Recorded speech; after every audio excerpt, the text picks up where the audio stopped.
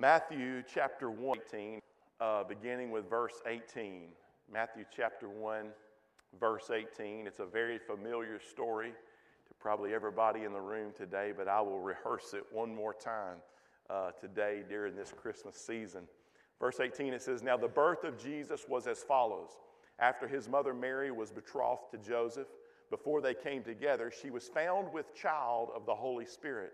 Then Joseph, her husband, being a just man, and not wanting to make her a public example, was minded to put her away secretly. But while he thought about these things, behold, an angel of the Lord appeared to him in a dream, saying, Joseph, son of David, do not be afraid to take to you Mary, your wife. For that which is conceived in her is of the Holy Spirit. And she will bring forth a son, and you shall call his name Jesus, for he will save his people from their sins. So all this was done that it might be fulfilled that which was spoken by the Lord through the prophet, saying, Behold, the virgin shall be with child, and bear a son, and they shall call his name Emmanuel, which is translated God with us. Then Joseph, being aroused from sleep, did as the angel of the Lord commanded him, and took to him his wife, and did not know her till she had brought forth their firstborn son, and he called his name Jesus." I love the Christmas season. I love this time of year. There is something very magical about it to me and to our family, mainly because our parents raised us that way.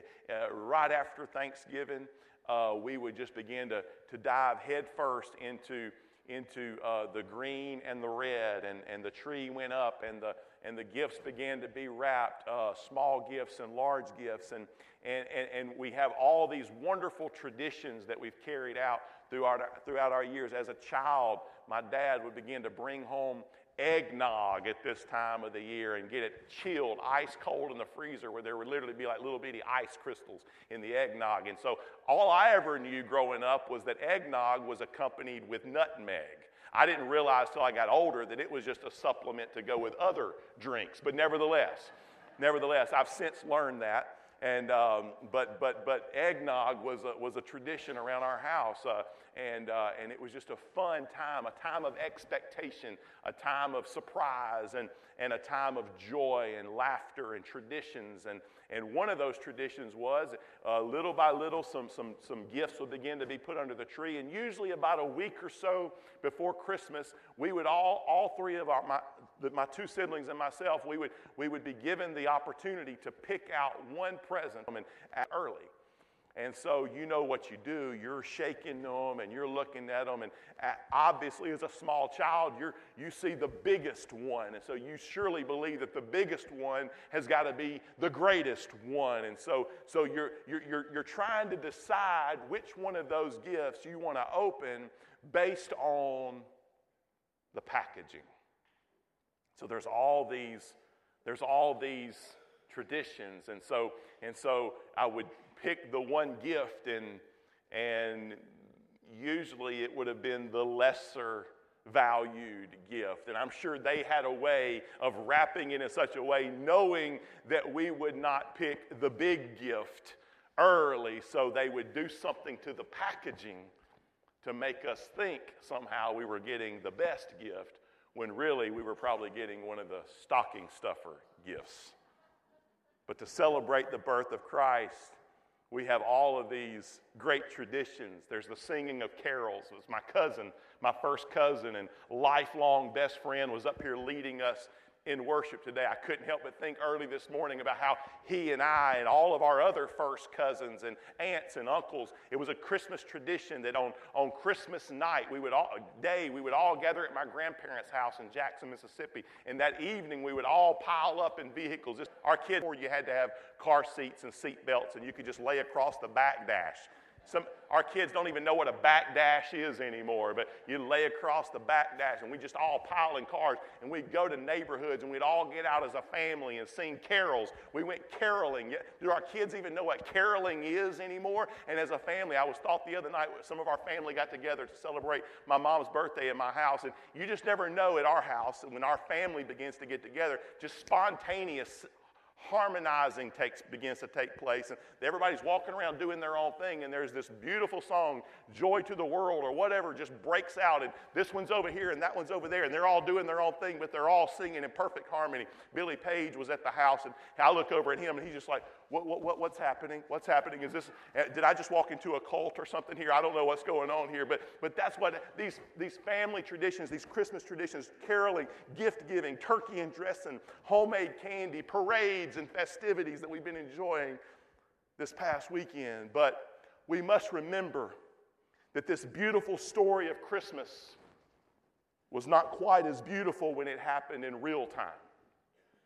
All the pageantry and all of the festivities and the parades and the joy and the laughter that we experience today, that's not what was happening on the first Christmas. Today, we have the advantage of history and distance, in the great advantage of being able to look at this story in retrospect, to be able to look at it in the rearview mirror, and it helps us, by looking at it in retrospect, it helps us to be able to really celebrate this miraculous event. But the original event was not surrounded by all this pageantry and fun and fine food and red and green wrapping paper and beautifully decorated trees. The first Christmas was not filled with the praise and the joy and the wonder that we feel right now, even in this service today, especially in the lives of the people who were most affected during that particular Christmas season, surrounded by the birth of Jesus.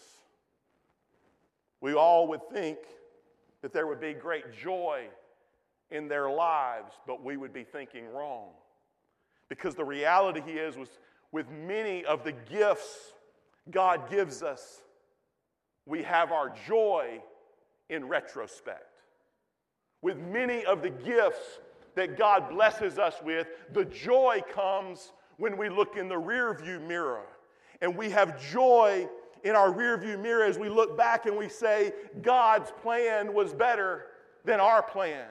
His ways were so much higher than my ways. But when it's unfolding, when it's all happening, when the events evoke place, let me remind us that God's gifts don't always evoke joy in our lives in the moment, and they don't always set up praise and splendor in our lives in the moment. This is the reason why James said, count it all joy.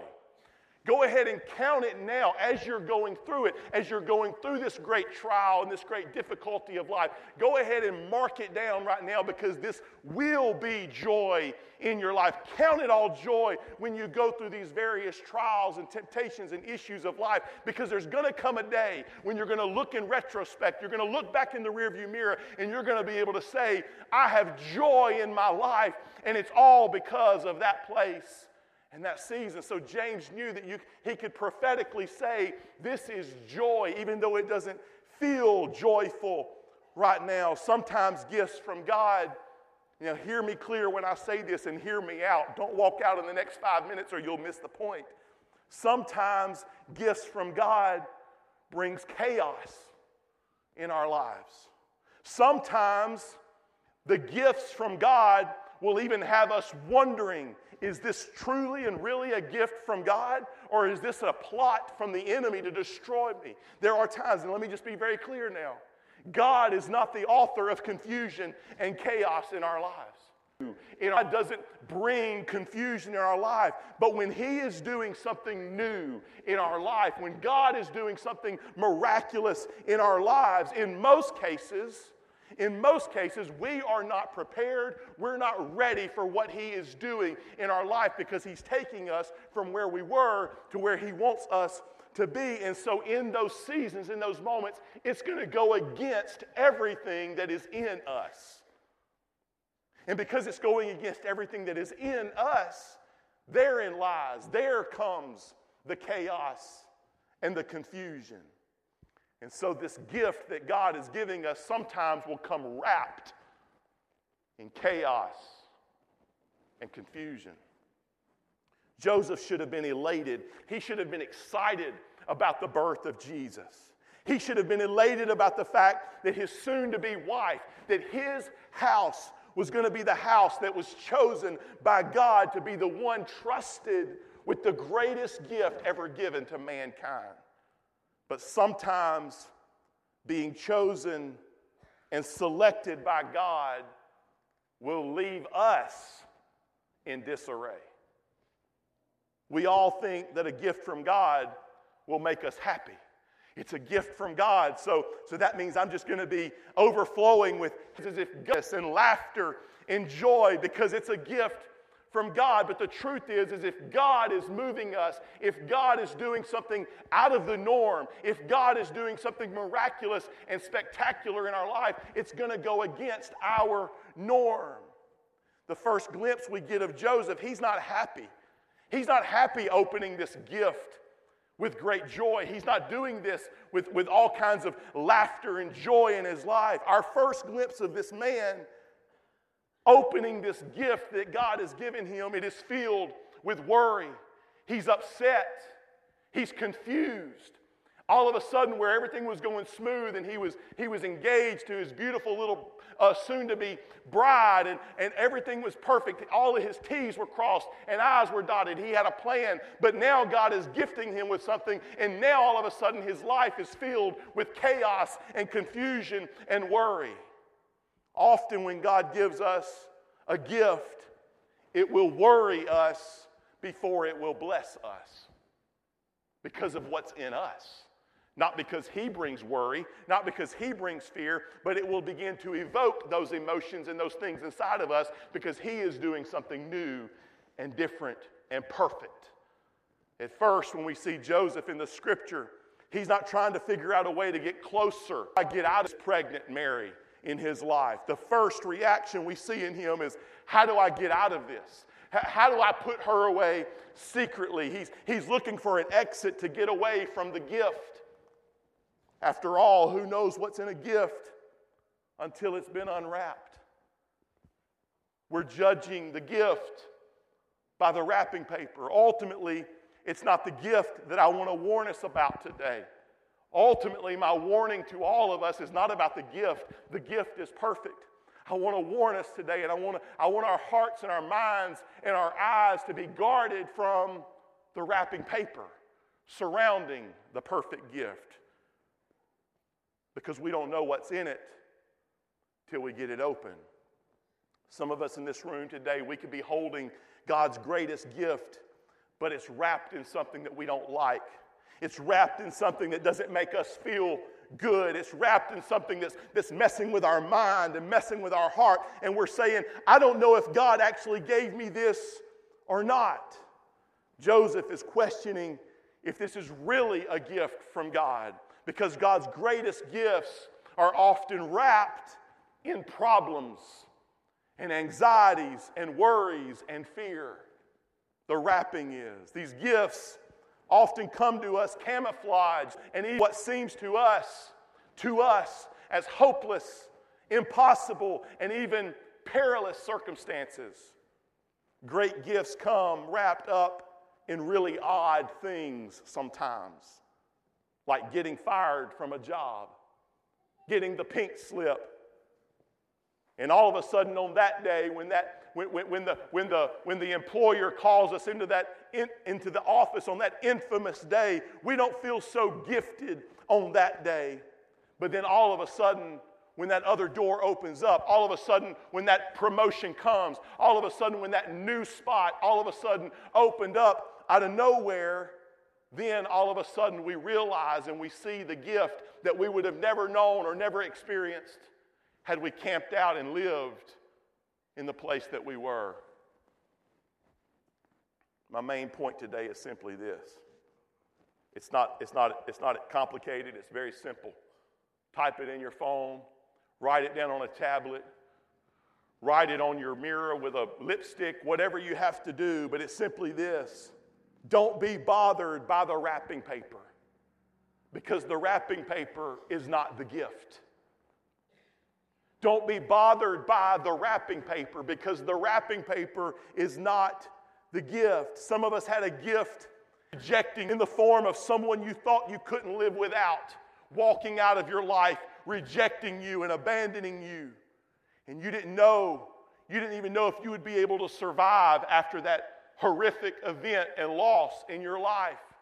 For some of us, it came in the form of unexpectedly losing a loved one to death, to natural death. And we thought, I don't think I can breathe another breath without this person in my life. Yet you sit here today. You did survive. You did make it. For some people, when they receive that diagnosis from the doctor that they thought was bleak and it was going to be certain death in their life, but yet you are sitting here and standing here and worshiping today. You did make it through. And now you're looking back at every single season in your life in a moment in the presence of the Lord, and you're seeing that, God, you have brought so much joy into my life. Not because of that, but through that, God, you did amazing things. The gift is perfect. And I'm not going to judge the gift by the wrapping paper. Now you're able to look back and say, what a gift. God can give us a gift sometimes and we don't feel gifted at all. The first thing the angel said to Joseph that worried him was this: don't be afraid. We read, don't be afraid. Fear not.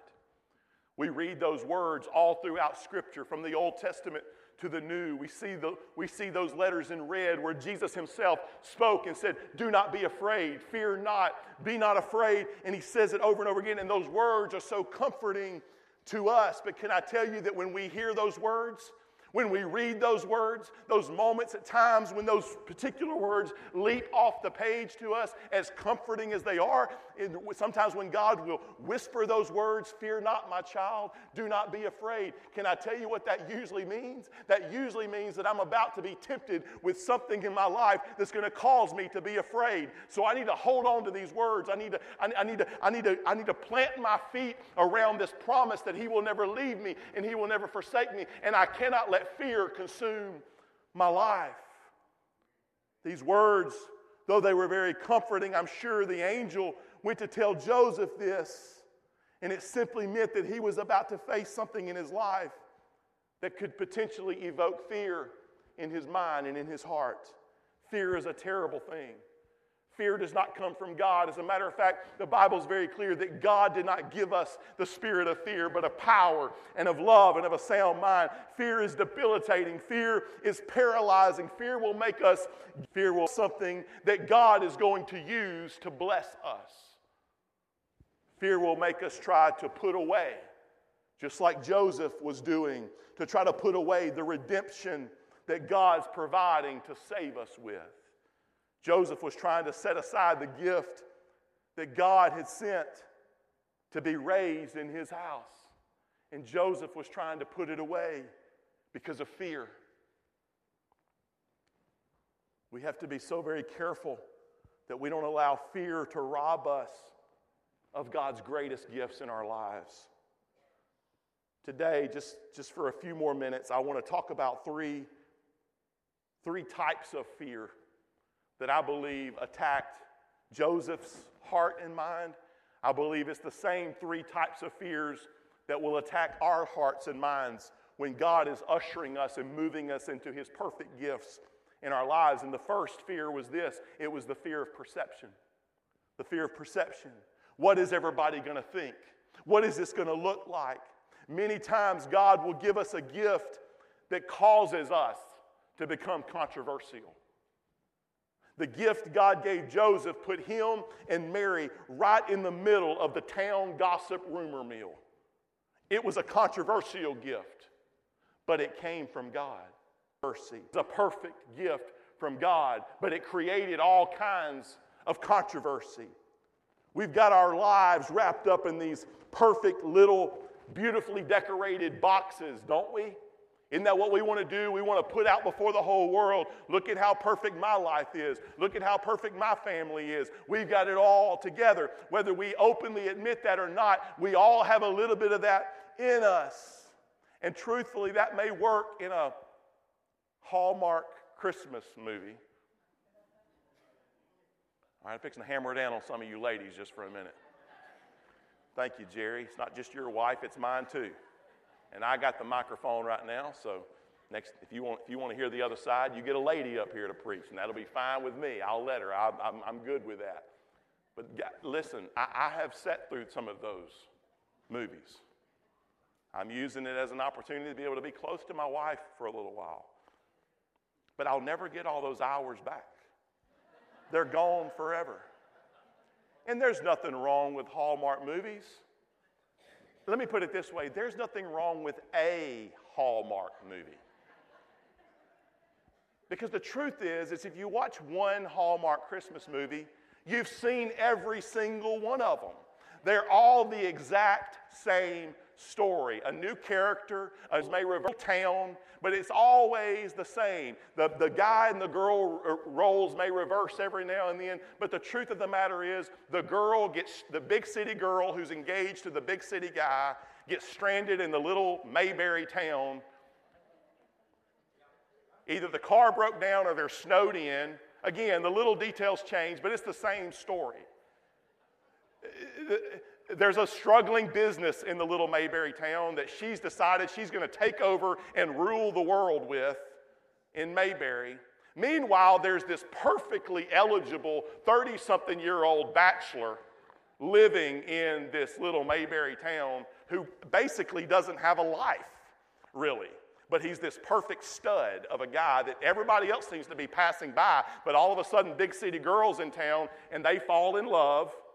And she's falling out of love with Big City Boy. Finally, toward the end of the movie, Big City Boy finally finds her back. Only by this time, everybody watching the movie hates Big City Boy, and he's done nothing to deserve this.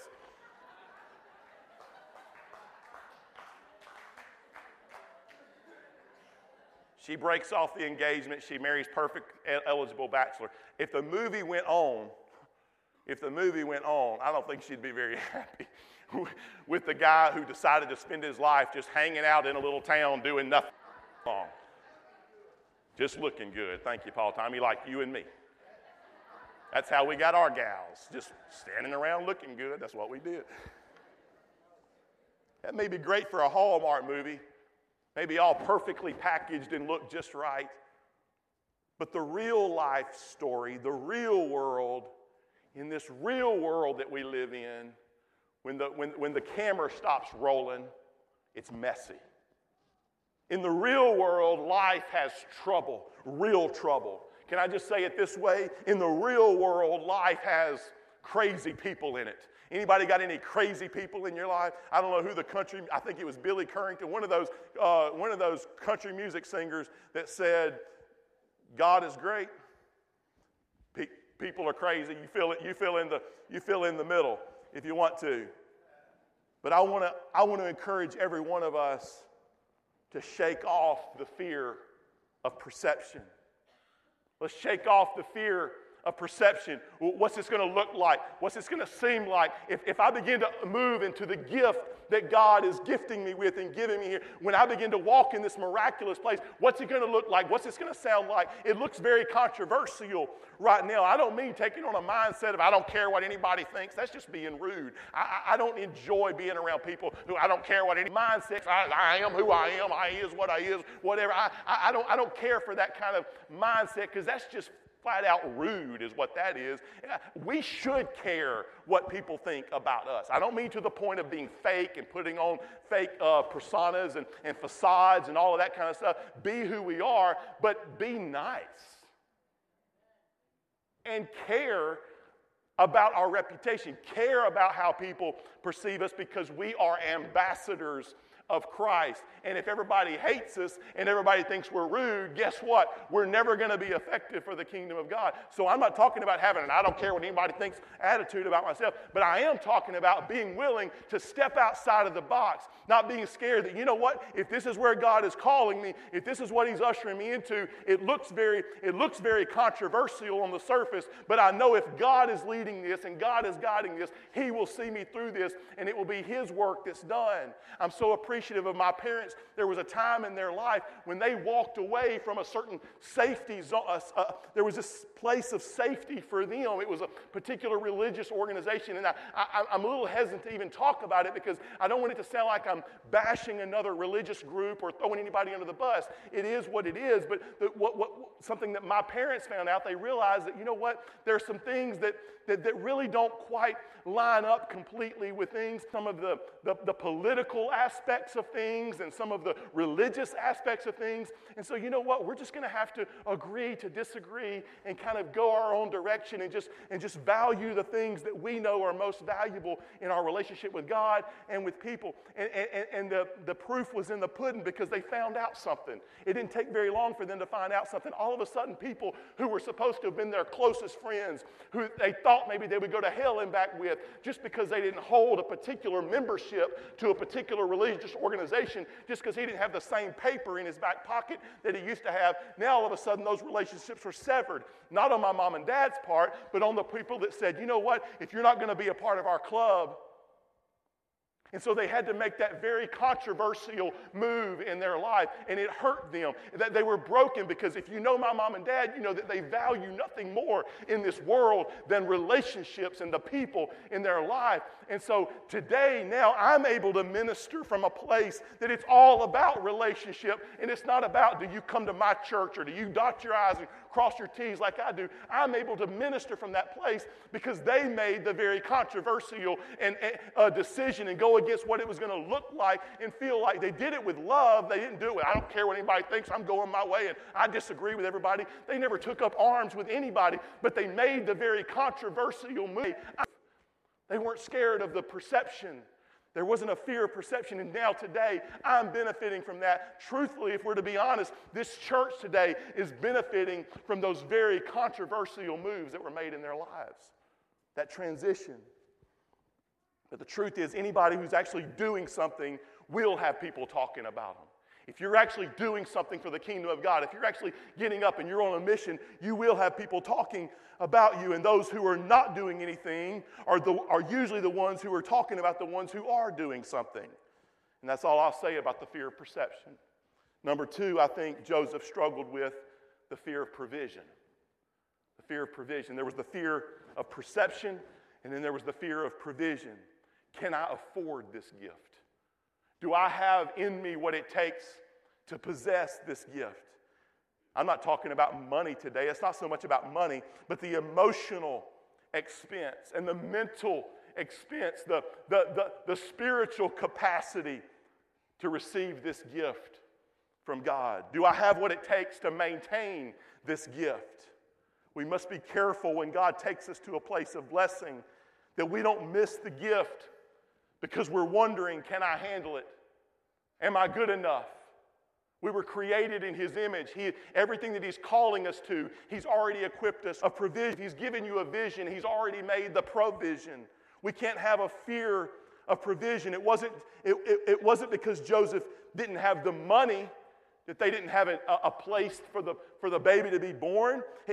He was going from hotel to hotel, and he was knocking on every door. He was talking to every innkeeper. He had the money to pay. They had prepared for this trip. They were ready for this trip. It was one that they had planned for some time. He wasn't looking for a handout from anyone. He wasn't looking for benevolence. He had what he needed. You don't go aggressively from hotel to hotel trying to get a room if you don't have the money to pay. But sometimes when we're dealing with God's gifts, we need provisions that our money cannot buy. There are some things that when dealing with the things of God, it doesn't matter how much money we have. We'll never have enough. We can't buy enough stuff to take care of our mental and emotional and spiritual peace. It'll only come from God. Joseph had the money, but the ends were all full. The reason the angel could say to Joseph, do not fear, is because he already knew that God had already provided a place for them.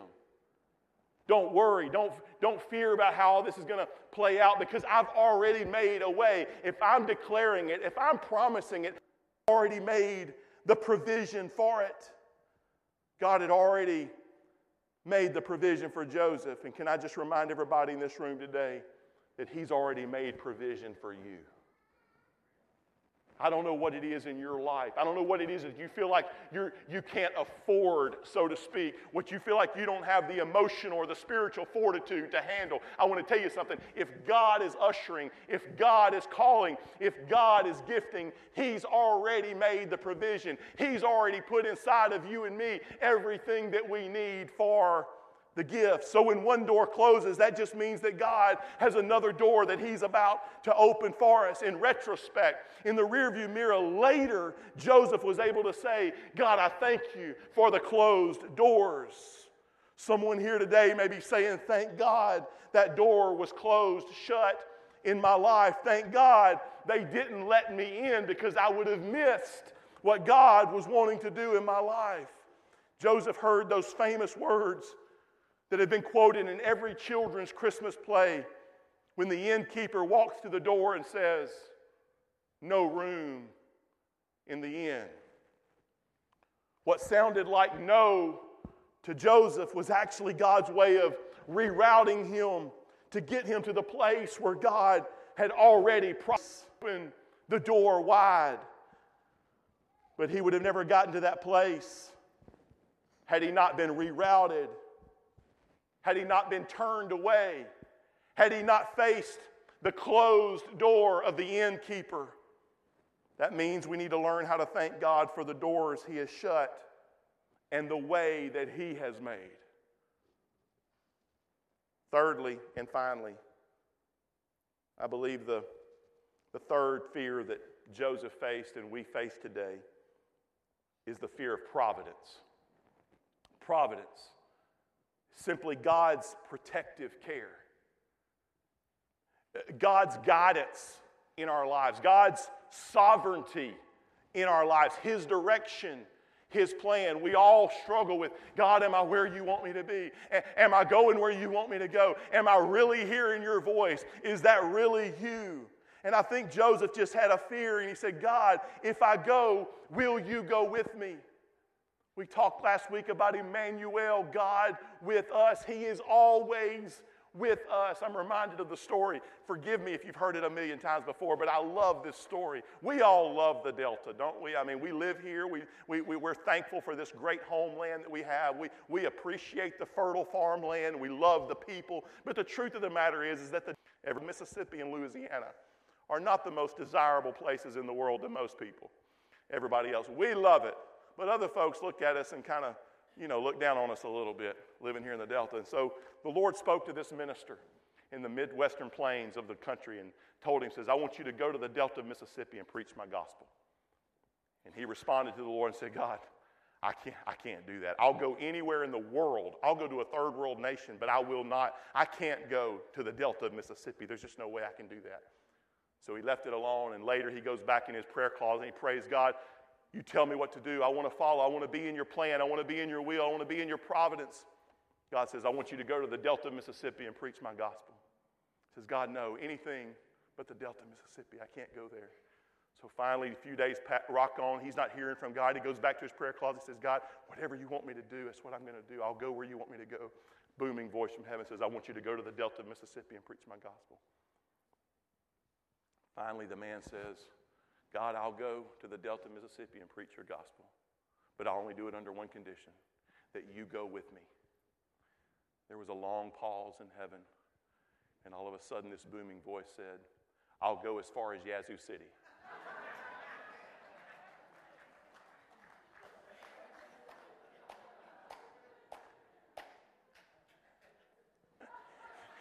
There's some places I guess even God won't go, huh? But God is here. God is here. Joseph had to have wondered about this new door, this new opportunity that was before him. I'm certain that he thought, I could do this better if I just knew for sure. If I just knew that I had the providence of God, if I just knew for sure that God, you were going to go with me through this whole process. All I'm having right now is a dream. All there is right now is a promise. But God, if I just knew, no doubt Joseph was standing in the middle of this world-changing moment in his life. On one hand, wanting to embrace this gift, wanting to embrace this miraculous, powerful word from God and embark on this miraculous journey before him.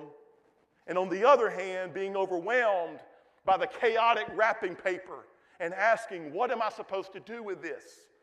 Christmas looks better in retrospect than it does in its current reality. In reality, it was rough. Maybe your life looks better when you look back at it than it did when you were going through it. And maybe you're here today now and you're rejoicing about something that you used to cry about. Now maybe you're rejoicing over the thing that caused tears in the past. And today, only when we think that you lift your hands and you say, God, I thank you. I thank you for unanswered prayers. It's only when we look back that we realize that the thing we thought was going to kill us was actually working for us, a far more exceeding and weight and eternal weight of glory in our lives. How many of you went to the 25th high school reunion and you saw those people you hadn't seen in 25 years, and there he was across the room, the one you prayed for, the one you sought God for, the one you just knew he's the one, and now you're sitting here with this stud beside you, and you're thinking, what in the world did 25 years do to that guy? And you're singing Garth Brooks' song, Sometimes I Thank God for Unanswered Prayers. The thing you cried yourself to sleep about when you were 16 years old is the thing you're rejoicing about today. All rejection is not bad. Just ask the fish that got thrown back in the pond. He was going to be tonight's supper, but he got rejected, so now he's swimming free. If we hadn't been fired, if we hadn't been rejected, if we hadn't been turned down, if we hadn't been disappointed, we wouldn't have found the door. The door. Now we say, I would never want to go through any of that ever again the way that I did, but thank God he's been so faithful in my life. Look at what God has done. Because of every closed door, he opened the door. Joseph allowed himself just to live in that place of the closed door. He could have allowed himself to just live in that place of rejection. He could have stood outside the door of the innkeeper and screamed and hollered and kicked the ground and said, look at my pregnant wife. Can't you see what I'm going through? And you're telling me there is no room? You're just throwing another closed door in my face? I'll burn this place down if I have to, if you don't take care of my pregnant wife. But instead, he pushed from one closed door to the next. And then all of a sudden, he turns the corner. And there's that little barn. And it didn't even dawn on me till Daddy got up this morning and started admonishing us and talking about that manger and the power of the manger and the barn. Because see, if that miracle would have taken place behind closed doors in a little, within the chambers of a small motel room, the world would not have been able to experience what they had. But because it was in a manger, because it was in a barn under open air where all of God's humanity was able to come and enjoy and relate to and experience the coming of the Christ child, the coming of the King. I'm so thankful we preach it all the time. We didn't have to go where he was. Somebody would have had to beat the door down to get to Jesus in a hotel room, but instead he came to us. He came to a dirty, rotten stable. He came into our lives. I didn't have to go to him. He came to me. What was rejected in my notes? What Joseph thought was rejection was actually a door, and there Jesus was born, placed in a manger. There he was serenaded. They were serenaded by angels. They were illuminated by this majestic heavenly star. That's because God's provisions, his gifts, will usually always take us out of the normal places that we would expect. We serve a God who doesn't operate much in the norm, and aren't you thankful for that? What God is going to bless us with may be outside the box. And we have to decide whether or not we have the fortitude to be blessed in a way that no one else is being blessed. We've got to understand that God may take us outside the system. God may take us outside of the status quo. He may take us to a place where we never thought we would find God. A dirty manger, a dirty stable, a dirty barn with cows and sheep, goats. But this is where God chose to meet us. He decided to come where we were and bring the greatest gift. So let me just remind us one more time today in closing. Don't be bothered by the wrapping paper, because the wrapping paper is not the gift. Don't be bothered by the wrapping paper, because the wrapping paper is not the gift. The angel said in verse 20, don't be afraid, because that which is conceived in Mary is of the Holy Spirit. My words would be this way. This is how I would paraphrase it. Joseph, stop worrying about how everything's going to work out. Quit trying to figure out the end here. You're still on chapter 2. There's a whole great story and plot being ready to be fulfilled and played out here over the course of this book. Don't go back and read the last chapter. Don't worry about it. Don't focus on all of that right now. Whatever God starts, God is going to finish. If he started it, he will finish it. Joseph, that which is in Mary, that thing that's growing and living inside of Mary, you didn't start that. That wasn't your thing. That wasn't your doing. So if you didn't start it, then you can't finish it. Philippians 1:6 says, he who has begun a good work in you, he will complete it. He is faithful to complete it. If God started it, God will complete it. Scripture says that after Mary was taken by Joseph to be his wife, that Joseph protected her, he loved her, he nurtured her, he cared for her during those 9. But hear this, but during that season of pregnancy, during those 9 months of now being married to Mary, loving her and caring for her and protecting her, he never consummated the marriage. Now, I'm not trying to be cute here. I'm not trying to be graphic in any way. I'm just telling you the truth. He never consummated the marriage, so that when Jesus was born, Mary was still a virgin, because that's what was prophesied. That's the way it was supposed to be. The Virgin Mary was to give birth to the Christ child. So Joseph honored that.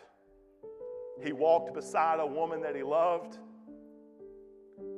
He walked beside and cared for and nurtured a woman that he married. He was caring for her, but he did not touch her. And here's my point.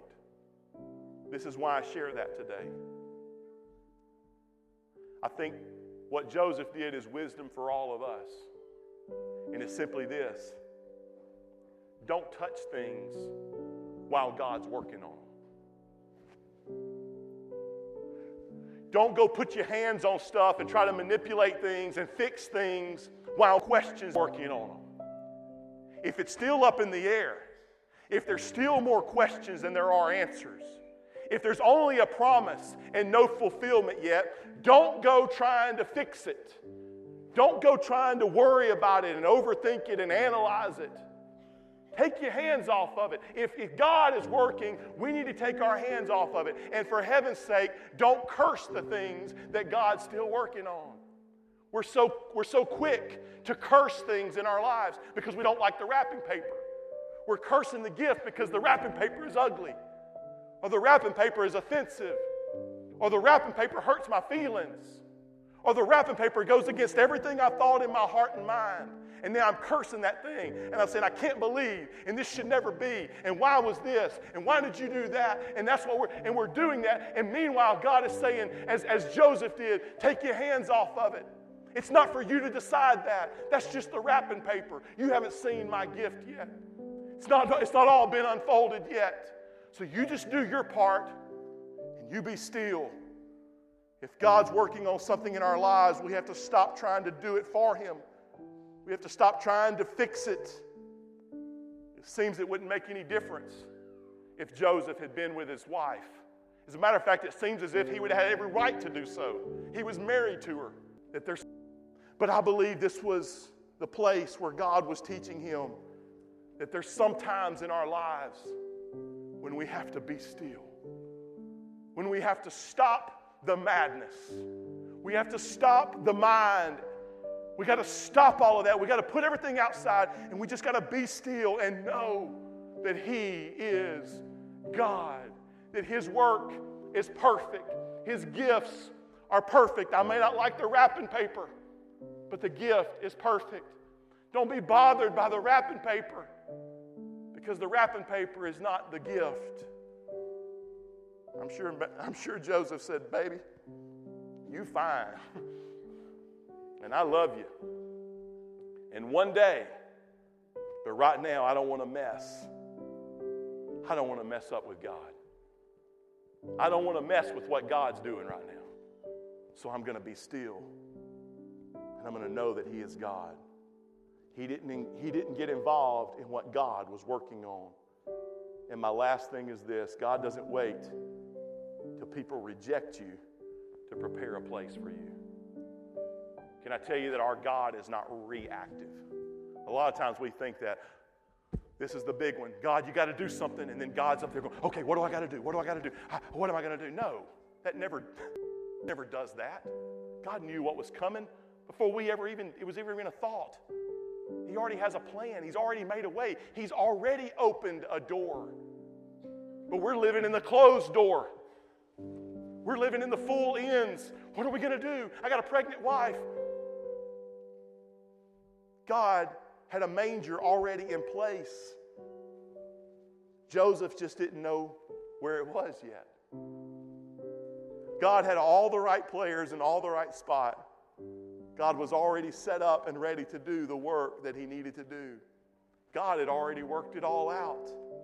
And while God was working it out, Joseph had to get to the place where he said, God, I trust you. I don't know if it was after the third hotel or the fourth or the fifth innkeeper that finally said, no more room, no vacancy. I don't know exactly when it was, but there was a certain point in Joseph's life in that moment when he stopped and he said, okay, God, you started this thing. Now you finish it. And I'm taking my hands off of it. I believe it might have been the moment when he turned the corner and there was that star. There was that barn. There was that stable that was illuminated. There was those who were now beginning to gather. Maybe they were just farm animals at that point, but there was that manger sitting there in the center of it. God had all the right players in all the right place. And while man was closing doors, God had opened the perfect door. Don't be bothered by the wrapping paper, because the wrapping paper is not the gift. Would you stand with me across this room today? Can I tell you that God's gifts are perfect? Have I said that today already? God's gifts are perfect. There are some miraculous and powerful things that God is doing and is going to do in all of our lives. I truly believe that. He's always working. He's always moving. And His gifts are perfect. But guess what? We live in this earthen vessel, don't we? We face life. You're going to wake up tomorrow, and for some of us in this room, with this number of people in the room, it's inevitable. It's going to happen. Somebody in this room is just going to get slapped in the face tomorrow with real life. And life's going to get real messy, real fast. And in that moment, we have to look at it and we have to say, I don't like the wrapping paper, but God, I trust you. And today I'm counting it all joy. I'm counting it all joy. Every trial that I go through, counting it a question mark in my mind, every bit of depression that I'm battling or dealing with or fighting, God, I'm counting it as joy because I know that you are working all things together for good, that you have a perfect gift for my life. Father, I thank you today, God, for your presence, for your peace. I thank you, God, that you are working all things together for good in our lives. Thank you for your gift, the gift of life, eternal, everlasting, abundant life that you afforded us at Calvary. You gave it to us. You gave everything so that we could have life and life abundantly. You went to the point of death so that we could have life. So we thank you for that today, God. And I thank you for every gift that you're pouring into every life today in this room. I pray for the gift of hope, the gift of joy, the gift of peace that goes beyond all understanding. God, for it to begin to guard and surround every heart and mind in this room. God, I pray for those situations and circumstances that seem insurmountable, that seem overwhelming, God, that you, Lord, will begin to make the crooked places straight, to make those rough places plains, God, in our lives. That as we walk through them, God, we walk with your peace. We walk with your presence, and we walk with you, God. Promise, God, that all things work together for good. We trust you, God, that what you've begun, you are faithful and just to complete. And God, today we stand on your promise. We stand on your promises, and your promises are yes, and they are amen, and they are eternal, and they are forever. And so we cling to you, God, and your perfect gift. Today, God, we don't curse the wrapping paper. We don't manipulate the wrapping paper. We don't try to figure out the wrapping paper, God. We just trust you. We plant our feet and we say we're going to be still. We're not going to touch, God, what you are doing. And we're going to trust you. Be still and know that I am God. In Jesus' name. In Jesus' name. Amen. You unravel me with a melody. You surround me with a song of deliverance from my enemies, till all my fears are gone. Come on, sing it together. I'm no longer a slave to fear. I am a child of God. I'm no longer a slave to fear. Oh, I am a child of God. From my mother's womb, sing it together. You have chosen me. Love has called my name, and I've been born again into your family. Blood flows through my veins. No longer, and I'm no longer a slave to fear. No. I am a child of God. I'm no longer a slave to fear. I am a child of God. You split the sea, sing it together. You split the sea so I could walk right through it. My fears were drowned in perfect love. You rescued me so I could stand and sing. I am a child of God. Time, you split the sea. You split the sea so I could walk right through. My fears were drowned in perfect love. You rescued me so I could stand and sing. I am a child of God. I'm no longer a slave to fear. I am a child of God. I'm no longer a slave to fear. I am a child of God. Oh, yes. Thank you, mighty God. Thank you, Lord. Are you glad you came to church today? Just say a great big amen. God bless you. Now, let me say it is 12 o'clock noon. So technically you're dismissed at this point. And if you leave on technicalities, then you're welcome to leave. But if you're not a technical kind of person, I circumvented things a little bit this morning, and I stepped ahead. He was going to come up and dismiss us, but I've been struggling with something all throughout this service. I didn't plan on doing this today, but I've been struggling with it, and now I just know that I have to do this. First of all, let me just make an announcement, and then I'll tell you what I have to do. The announcement is 2 weeks from today, on December the 22nd, we're going to have our very special Christmas services They're going to take place at the Princess Theater downtown. We're going to have our beautiful children's production. It's going to be awesome. We're going to receive the Lord's Supper together that day. We're going to have two opportunities. We're going to do 9 o'clock and 11 o'clock. So pick one and invite somebody because we'll have room since we're doing two services. And we seat about 235 or 40 people in the Princess. And so we're going to have a great time 2 times on Sunday morning, December the 27th, Christmas service. We're going to have Christmas cookies and milk and whatever when we leave. But anyway, it'll be a great day on Christmas as we celebrate. Now, here's what I feel like I have to do today. I haven't really shared this with hardly anybody, only a few people.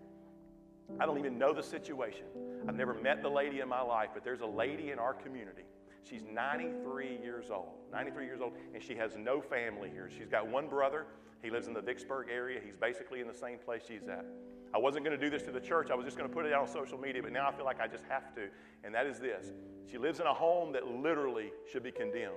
It's been told to me that you can see the ground through the floor. She's somewhat self-reliant, self-sufficient. Never met her. Drive herself to church. I think she's a member of Magnolia Baptist Church is what I've been told. Again, I've never met her, but this need was brought to me about a month ago, and I prayed about it, and finally they located a very nice used small single-wide trailer that's in very good shape. And there's a group of people that want to get together and just kind of spruce it up and make it perfect for her. And the plan is to bulldoze her house. Found this trailer, we'll be able to have it moved and set up all total for $5,000. Our church decided we would give the first $1,000 toward that project. First Baptist Church of Gilbert, Pastor Bubba Ezel, they stepped up and said, we want to give the second $1,000 to that. So we are $2,000 toward our goal. I reached out to a number of other pastors in our community so far, I'm not throwing anybody on the bus, but so far we've not gotten any kind of response from that so far. So we are $2,000 toward this $5,000 goal that I believe will change a woman's life. 93-year-old. It's a shame that that's even going on and we don't know about it, but we did find out about it, thank God. So I'm just going to ask you to pray about if you would have God do something, whatever that is. It may be $5, it may be $1, it may be, you may want to underwrite the whole thing and just say, I'll give the $3,000 to finish it out, and then whatever else comes in, we'll just bless her and do a bunch of other stuff, put a ramp on her trailer or whatever we have to do. But I would ask you to pray about that. No compulsion, no pressure. Just if you can come there, and if God moves on your heart to do something, you do so. You can do that any way you want to. You can come drop it up here, make it out to Life Church in the memo, put 93-year-old lady. You can do that. I don't even know her name, to be honest with you. I just know it's a need, and we want to meet the need. I would love for us, I believe we could do that. I believe we could do it right here today. And so I'm going to ask you to pray about what you would do. And if you want to do something, if you feel the Lord leading you to do something, just make that out, or cash or whatever. You can just set it right here in front of this middle poinsettia today before you leave. We don't need a box, Brandon, we're good. We're just going to lay it right there in the middle. It'll be just fine. God bless you. Thank you for being here today. Merry Christmas. It is so great to see every one of you in this service today. God bless you. Have a great week in Jesus' name.